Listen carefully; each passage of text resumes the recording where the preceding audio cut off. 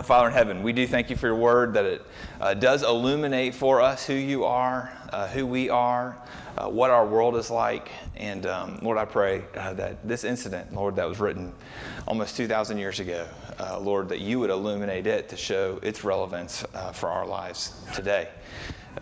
Lord, do this by the power of your Spirit, we ask. Amen. Let's think about things that go together. Things that go together. You've got peanut butter and jelly, salt and pepper, Scooby and Shaggy, Cheech and Chong. Cheech and Chong, anybody? You've got Kentucky and bourbon, you've got Kentucky and basketball, you've got Kentucky and horses, now maybe even Kentucky and football, thunder and lightning, bacon and eggs. All these things go together. And really with any of these, it's hard to imagine one without the other. But the same could be said about a husband and a wife. I came across a report this week about a study that was done that's on what they call the widowhood effect. It's been done. Lots of studies have been done on this, but the one that I found was to study the widowhood effect. It studies that when a person loses their spouse and then becomes a widow or widower, there's a noticeable spike in their mortality rate. One of the studies I looked at was done in 2011. It was done by this guy named Paul Boyle, who was at St. Andrews University over in Scotland. And he studied 58,000 men and 58,000 women to determine if the widowhood effect is in fact true. And what he found is that there's a 40% higher risk of death after becoming a widow or widower than you would expect otherwise. Pretty crazy, isn't it? 40%. And while the risk is most evident in those 6 months right after becoming a widow or widower, the mortality rate continues to be higher if you're a widow or widower for the next decade after losing a partner. It makes sense, doesn't it? If you've been married all these years, for multiple decades, you've spent more time with this other person than you have anybody else in the world, you get to a place where you're dependent on each other for every part of your life. Your household duties, you've had those set in stone for a long time. You've had your financial rhythms in place for a long time. You've been gaining emotional support from that person for a very, very long time. Your relationships are inseparable. Essentially, each of your families have become the same. Your friends have become the same. And then you lose your spouse. And it's at this death that it forces one to really evaluate, wow, the depth of my love, the depth of my dependence, the depth of my togetherness has hinged on this person. And that's when disaster can strike. That's when you can literally die of a broken heart. And so as you think about the kingdom of God and how it comes with this interdependent relationship between word and deed, body and soul. And if you split them, disastrous things can be the consequence. So think about it, word and deed. You guys know what word is. Word ministries are like preaching, counseling, evangelism, Bible studies, all word ministries. And you've got deed ministries. Deed ministries begin to look at social and systemic issues that affect the poor, while also being real personal with the poor and meeting needs for food and shelter, jobs, transportation, healthcare, are all the things that meet the needs of the body, the physical. In different churches and in Christian traditions, they see this relationship very differently. You can really put it on a spectrum. Way over here, you've got that says the only ministries that really mattered are deed ministries. Our ministries are all about addressing the needs of the body. It's way over here.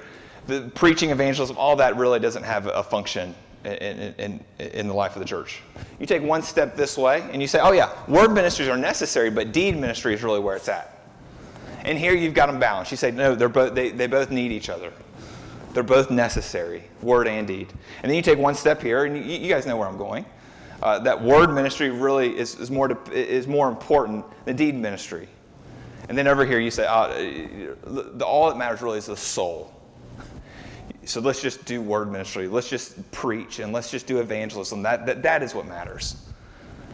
And if you really look at our church, you literally look at our denomination, you really look at our tradition, we really don't say that they're interdependent. We really don't say that they're equally important, that they're both necessary. What we act like is that we're here. At best, we may even be here. What we do really well in our tradition, in our church, in our denomination, is that preaching's emphasized, evangelism's emphasized, counseling's emphasized, maybe. We don't ignore the needs of the poor. They're necessary, but they're not as important.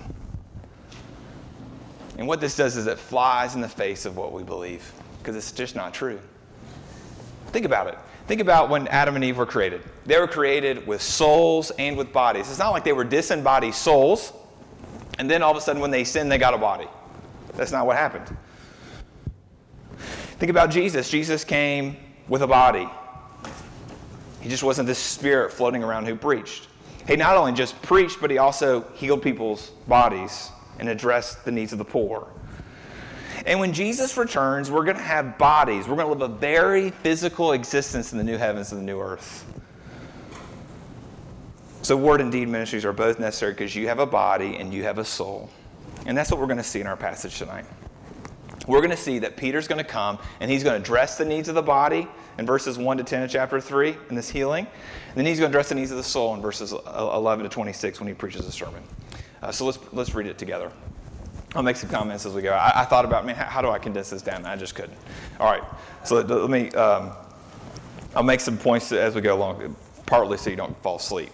Which, by the way, if you were reading through Acts, I think it was this morning, it's reading, did you hear about the guy who fell asleep and fell out of the third story and died during Paul's preaching? Okay, maybe I was the only one who read it this morning, but he fell asleep during a sermon, but Paul healed him. So I can't. I may heal you if you fall asleep and you fall and hit your head and die. Okay, Acts chapter 3. Now Peter and John were going up to the temple at the hour of prayer, the 9th hour, and a man lame from birth was being carried, whom they laid daily at the gate at the temple that is called the Beautiful Gate, to ask alms of those entering the temple. Seeing Jesus, Peter, and John about to go into the temple, he asked to receive alms. Alms just means money. And Peter directed his gaze at him, as did John, and said, "Look at us." And he fixed his attention on them, expecting to receive something from them, money. Verse 6, but Peter said, "I have no silver and gold, but what I do have I give to you in the name of Jesus Christ of Nazareth. Rise up and walk." And he took him by the right hand and raised him up. And immediately his feet and ankles were made strong, and leaping up he stood and began to walk, and entered the temple with them, walking and leaping and praising God. And all the people saw him walking and praising God, and recognized him as the one who sat at the beautiful gate of the temple asking for alms. And they were filled with wonder and amazement at what happened to him. Wouldn't you? Wouldn't you be amazed? Verse 11. While he clung to Peter and John, this is the guy who was just healed, who's been leaping around praising God. While he clung to Peter and John, all the people, utterly astounded, ran together to them in the portico called Solomon's. And when Peter saw it, he addressed the people. Notice his strategy, Peter's strategy in his preaching. Men of Israel, why do you wonder at this? Or why do you stare at us as though it is by our power or our piety we have made him walk? The God of Abraham, the God of Isaac, and the God of Jacob, the God of our fathers, glorified his servant Jesus, whom you delivered over and denied in the presence of Pilate when he had decided to release him. But you denied the holy and righteous one and asked for a murderer to be granted to you. And you killed the author of life, whom God raised from the dead. Hammered him, didn't he? To this we are all witnesses. And his name, by the faith in his name, has made this man strong, whom you see and know, and the faith that is through Jesus has given the man this perfect health in the presence of you all. And now, brothers, I know that you acted in ignorance, as did also your rulers. But what God foretold by the mouth of all the prophets, that his Christ would suffer, he thus fulfilled. Repent, therefore, and turn back, that your sins may be blotted out, that times of refreshing may come from the presence of the Lord, and that he may send the Christ appointed for you, Jesus, whom heaven must receive until the time for restoring all things about which God spoke by the mouth of his holy prophets long ago. Moses said, the Lord God will raise up for you a prophet like me from your brothers. You shall listen to him in whatever he tells you, and it shall be that every soul who does not listen to the prophet shall be destroyed from the people. All right, so remember, he's talking to Jews here. They're in Jerusalem. He brings out Moses, which is, you're swinging a big stick if you're bringing out Moses with a bunch of Jews. And look what he continues to do, verse 24. And he says, and all the prophets who have spoken from Samuel, big character in the Old Testament, and those who came after him also proclaimed these days, you are the sons of the prophets and of the covenant that God made with your fathers, saying to Abraham, another big stick, and in your offspring shall all the families of the earth be blessed. God, having raised up his servant, sent him to you first to bless you by turning every one of you from your wickedness. This is the word of the Lord. So do you see what he did? He just brought up all that Old Testament stuff and said, hey, you of all people, you Jews, you've got more to go with here than anybody else on the face of the earth. Everything that's happened before now was predicting and foreshadowing the Jesus who has come. So you should recognize these things. You shouldn't be so amazed that this lame guy now walks. So do you see how he addresses the physical and the healing and the spiritual with the sermon? And remember what's happened before this. The last passage that we look at the end of chapter 2, we see this idyllic community. It's all sweetness and life for them. It's joy, it's love, it's peace. That's what reigned with them. They had received the blessing of the Holy Spirit. They had received the forgiveness of sins. And now they shared with anyone who had need. They learned together. They worshiped together. And their numbers grew. Doesn't it sound amazing? Well, as soon as you get to the end of chapter 2 and you start chapter 3, conflict comes. The Jews try to shut this thing down, this church, this Christian community, these people who believe that Jesus raised from the dead and is the Christ. In chapters 3, 4, and 5, what we're going to see is this conflict. But it all started with this healing of all things. This healing. And Peter and John, they were just doing what they normally did. They're going to the temple. Remember in chapter 2, the end of chapter 2 said that they went to the temple on a regular basis. And on their way, they see this man who's asking for money. This wasn't just a guy who was poor. This was a guy who was lame. And it wasn't just a guy who was on crutches and had a hard time working. This is a guy who couldn't walk. That's why he had to be carried there by his friends. Not only was this guy who couldn't walk, this is a guy who hasn't been able to walk since he was born. His disability is severe. And so what he does every day is he asks these religious folks, they're easy targets, right? They're going to church. And he asks them for money. And when he approaches Peter and John, he sees them. Peter and John, you just think this is going to be mechanical charity where they give them the dollar bills, they give them a few pieces of change. But it isn't mechanical charity. It's an intensely personal encounter. Do you see it when he starts, did you notice it when he said, Peter and James looked at him and said, look at us. Their eyes meet. He wants to have this personal relationship with this guy. Not just, hey, leave me alone, here's a buck. And the guy thinks that his greatest need is money, but what he gets is what he really needed. He got healing. This guy got a lot more than he bargained for. He decided he was going to come sit there that day so that he might get some money so that he could eat. And what he ends up getting is a lot more than that.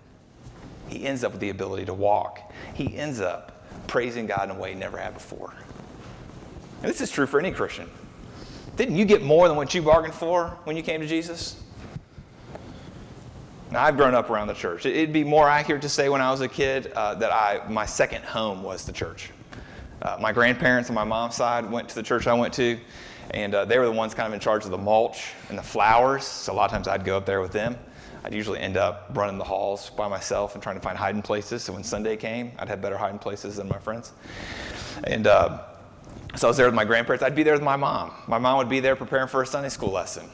I'd be there on Sunday mornings, Sunday nights, Wednesday nights. And in the context of the church that I grew up in anyways, this isn't true for every church, in this denomination. It certainly wasn't true of all the churches in my town. But what you got from the church was what they really thought was important.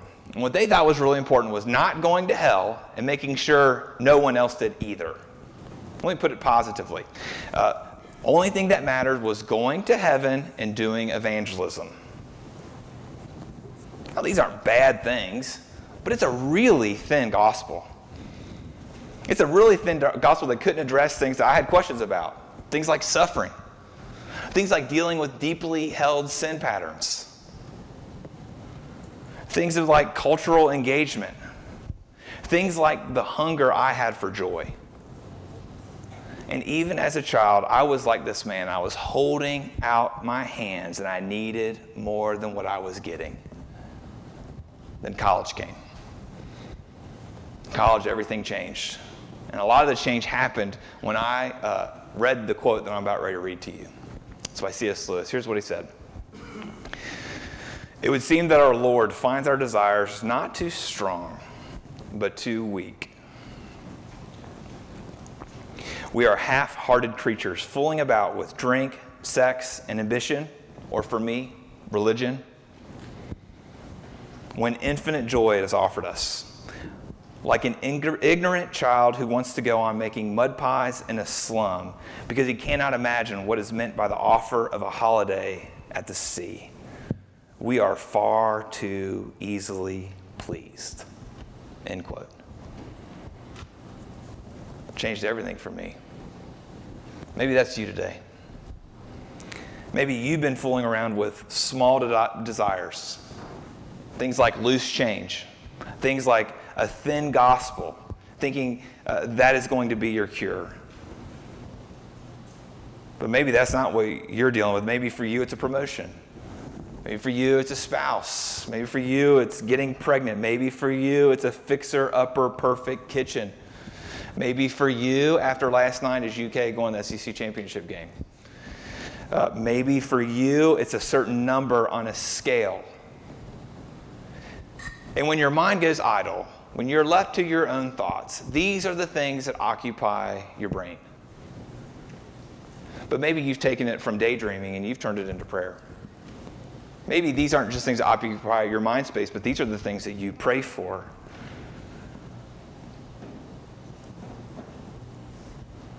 And as you pray for these things, all you're getting is crickets on the other end. Nothing. Just a bunch of nothing.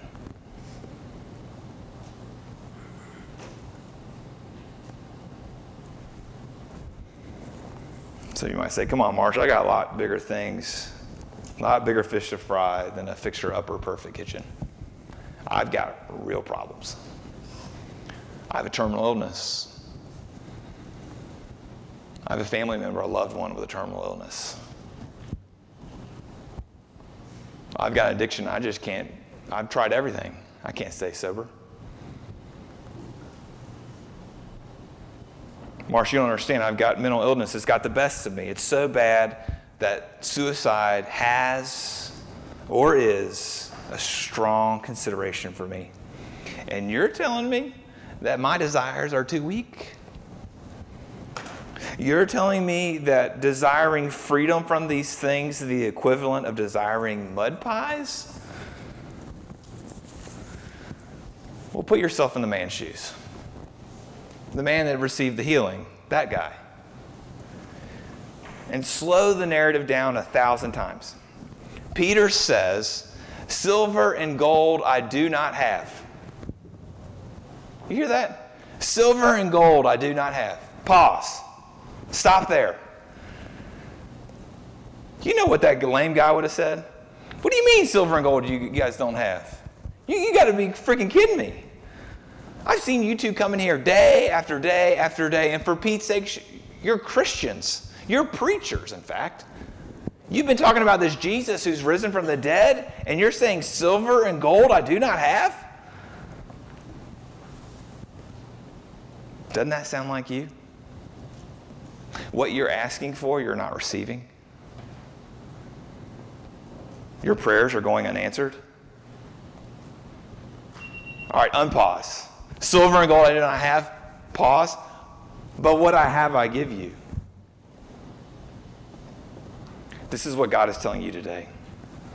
What he has is himself, and this is his greatest gift to give you, friends. This will make you do what the lame man did. He was lame, and then he began to walk. And when he found out he could walk, when he found out he could stand, he walked. And when he found out he could walk, he leapt. And when leaping wasn't going to express all of his joy, what did he do? He praised God. And this is what will happen to you too, friends. When you see that the gift that God wants you to give you is himself. When you see that your desires are too weak, that the only desires that you can have that are strong enough, that really meet the ones that have been embedded into your soul, are only going to be met by God himself, not what he can give you, and he gives himself to you, you begin to leap too. You begin to praise God too. But when they healed this lame guy, it caught the eye of the religious community. They were so used to throwing nickels and dimes at him. And now they see him run around singing praise music, and they were impressed. You would be too. It's not every day you see a lame man who begins to walk. But their wonder and amazement are superficial. I don't know if you caught that. It only went about an inch deep. They didn't understand what the miracle signified. And so that's when Peter's got to start preaching. That's when he's got to give the sermon that he does in verses 11 to 26. And in the sermon, Peter makes it very clear that this act of healing is no magic trick. That what just happened, this is everyday work for Jesus. And Jesus is the one who's brought this healing about. And then he turns the corner. Do you see where he turns the corner there in verse 13? In verse 13, he begins to list all the ways that they've rejected this Jesus. The Jesus who is the source of this miracle. They didn't just reject because they didn't see that he was the one behind the miracle, but they rejected him even farther back than that. That they were the ones who handed him over to be killed. They were the ones who disowned him before Pilate. They were the ones who preferred a murderer to be released rather than Jesus. And finally, they were the ones who killed him. They were the ones who killed the very author of life. I know it sounds harsh, but Peter's not interested in flattering the crowd. He's not interested in telling them a bunch of funny stories at the beginning to get his sermon started. Instead, what he does is he jumps right in and he calls them out for the most egregious sin that every single one of us in here has committed. And that's rejecting Jesus. Rejecting Jesus is the very essence of our sinful condition. But their rejection of Jesus wasn't the end of the story. Do you see in verse 15? Here's what you did. Bam, bam, bam, bam, bam. But here's what God did. God raised him from the dead. So their denying of Jesus didn't frustrate God's saving purposes. Their rebellion, your rebellion, can't get God's plans off the tracks. In fact, it's their rejection, it's our rejection that's been part of God's plan all along to save his people. And this Jesus, who raised from the dead, he's still active today. He's not this absentee landlord that owns this world and now is going to let it go to pot. He remains here. In this interim, this time between the ascension and his second coming, through his Spirit working in the church, channeling this life-giving energy to bring the kingdom about in the here and the now. That's that Jesus who's around. God raised him from the dead. And now Peter ropes them in. He's told them, here's what you did. Here's what God did. And now here's what you can do. Here's how you can respond. Peter's saying, I've laid out all this evidence for you, and there's a way forward. You can either reject Jesus a second time now that I've presented him to you, or you can receive him for the first. There's just no middle ground. So in verse 19, do you see what he tells them? He tells them to do two things. He says, repent and turn to God. He doesn't tell them to get their life right first. Hey, clean up your life so it looks really good. Study the Old Testament and see how all these things point to Jesus, since you know the whole thing. And once you're able to say all those things, then you can come to God. He doesn't say, hey, if you'll write a big check, you can come to God. He doesn't say you can align yourself with this certain political affiliation and then you can come to God. He doesn't say any of that. He says, repent and turn to God. One's negative, repentance. The other one's positive, faith. And both of these, the required conditions for them and the required conditions for us. See, if you only repent, if that's what you think the Christian life is all about, then you think the Christian life is really all about staying away from the negative. It's all about leaving your old life. But if that's all that ever happens to you, you've not done the full turn. But you might have gone the other way. You might not have left your old life. You just want to cling to all this new stuff, this Christianity stuff, and you want to add God to your life as an appendage, as an extracurricular. But both have to happen. You've got to leave your old life and cling to this new life. That's what faith is. It's not just an addition. It's a subtraction and an addition. And if you do this, a whole world opens up to you. And that's what Peter opens up to them. Do you see what Peter says? If you repent and you turn to God, these three things get to happen to you. Look at verse 19. Repent, therefore, turn back. Look at them. The first one, do you see it? That your sins may be blotted out. Verse 20. That times of refreshing may come from the presence of the Lord. That's number 2. Number 3. That he may send the Christ appointed for you, Jesus. 3 things. This whole new world is now opened up to you. So let's walk through each one. The first one, the blotting out of sin. What he's really saying is a blank slate. You get a blank slate with Jesus. You get infinite do-overs with Jesus. And think about the blank slate this way. I want you to imagine that your sins are written on a chalkboard and permanent marker. I tried that this week in my office. I've got a chalkboard, and I just put a little mark in it. And I used every cleaner I could find in the closet.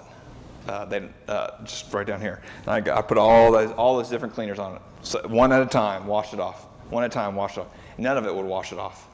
I couldn't get that permanent marker out for nothing. And I thought, man, isn't that what this is like for us? We try to put in our spray bottle a bunch of good deeds. Okay, I know my sin haunts me. My shame, my guilt, it haunts me. I know that my sin is real. I'm going to try to do something with it. So I'm going to spray a bunch of good deeds on it. Well, it's not going to come off. You might say, all right, I'm going to put some paint over it. Well, the problem with putting paint over a permanent marker is that it's going to bleed right through. Nothing's going to get that permanent marker off. Nothing's going to get that sin away from the blood of Jesus Christ. Jesus takes your ticket. He pays it. He rips it up. It's done. He remembers your sin no more, Christian. What a gift. This whole new life's been opened up to you, and it starts the blotting out of your sin. See the second thing that happens? The refreshment. The times of refreshing may come. Now, to have your sins blotted out, it's glorious, isn't it? But God also wants to fill you in a subjective feeling, might make you uncomfortable, subjective way with refreshment. Because you're going to need refreshment. If you live in this world as a Christian, Satan's attacks, the world's attacks, the attacks from your indwelling sin that still exists, even though it's forgiven, is going to wear you down. And what the gospel does is that it promises us refreshment in the midst of our exhaustion so that we might have a foretaste of heaven. That times of refreshment might come in the presence of the Lord. Third one, you see it. The third one, that he may send the Christ appointed for you, Jesus. Now here's what he's really saying. He's saying that this restoration project, that the kingdom coming has now begun. And you begin to see it already in the book of Acts. You've had thousands of people come to faith. You've got this lame man who's been healed. And it's going to continue to come in an increasing measure. But there's going to come a time when Jesus returns and this restoration project is going to reach its climax. It's going to reach its desired, destined completion in Jesus' second coming. It's going to be concluded. And what an incentive to have to come to faith, isn't it?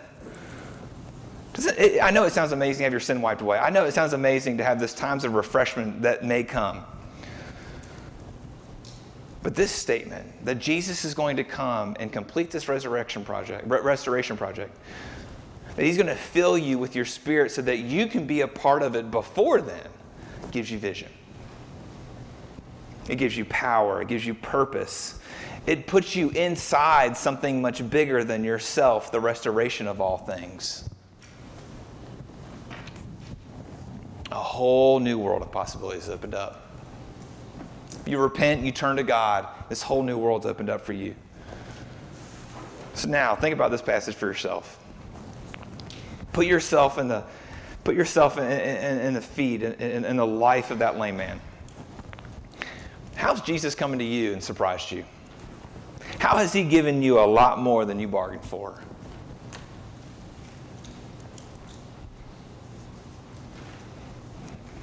You came to him for this felt need like the lame man did, came for money, and then he overwhelmed you with himself. When did that happen for you? Maybe you see yourself in this lame man for the very first time tonight. For the very first time, in some infantile way, that you've repented of your sin and believed the gospel for the first time. You've been cut to the heart. You've seen that you're the one who killed the author of life. So has your sin been personalized for you? Instead of remaining just this idea that's out here somewhere, the sin that's something that's lurking in your belly. Maybe for you, you've seen, gosh, this blotting out of sins, this times of refreshment, this part of being a part of the restoration of all things. All this has gone 3D to you for the first time. It's jumped off the page. It's like it came at you. Well, maybe you've come to faith. There's nothing fancy. You just go to God and ask him for forgiveness and put your faith in what he's done in Christ. It's not some formula that unlocks this treasure box. God's a person. Talk to him like one.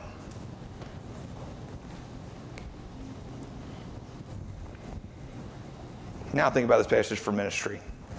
Do you see how these two types of ministries fed one another? The physical healing that came through the name of Jesus Christ, what did it open up for Peter? It opened up for him an opportunity to preach. So in this instance, deed ministry was the cause of the word ministry. But the opposite's true too. Remember, Peter and John, they're on their way to the temple. When they're on their way to the temple, they're more likely on the way to the temple for their spiritual needs. Either they have the need to preach or they have the need to pray. And because they were all about their spiritual needs, they ran into this physical need in the lame man. And they knew that if they were going to preach, if they were going to pray to the God who can raise Jesus from the dead, that they better do something about this. Because if they don't, it's going to nullify their preaching to just ignore this guy. So in this instance, it's the word ministry that spurred on the deed ministry. So you've got to keep these things in proper balance. They really do feed off one another. See, friends, Jesus wants to set all things straight. All things. All things in you, all things in our neighborhood. So that means for the kingdom to come, it's going to have to address the financial inequities that exist in you and exist in our neighborhood. For the kingdom to come means that the opiate epidemic must be solved. For the kingdom to come means that sexual exploitation must be ended. For the kingdom to come means that every person in our neighborhood must have a meaningful vocation. It also means that the gospel must be preached to the poor, the opiate addict, those involved in the sex industry, and those without meaningful work. And the gospel must be preached to you. So how are you off balance? Where do you need to be set straight? Jesus is willing to do this work in you, friends. And he's willing to do it in me. Let's pray. Oh, Father, we need your help. Lord, we pray that you would expand our vision for what the kingdom is and what you want to do in us. Oh, Lord, I pray that those among us would come to faith, but also pray that we would be spurred on to good deeds with our neighbor. Oh, Lord, do this. In Christ's name, amen.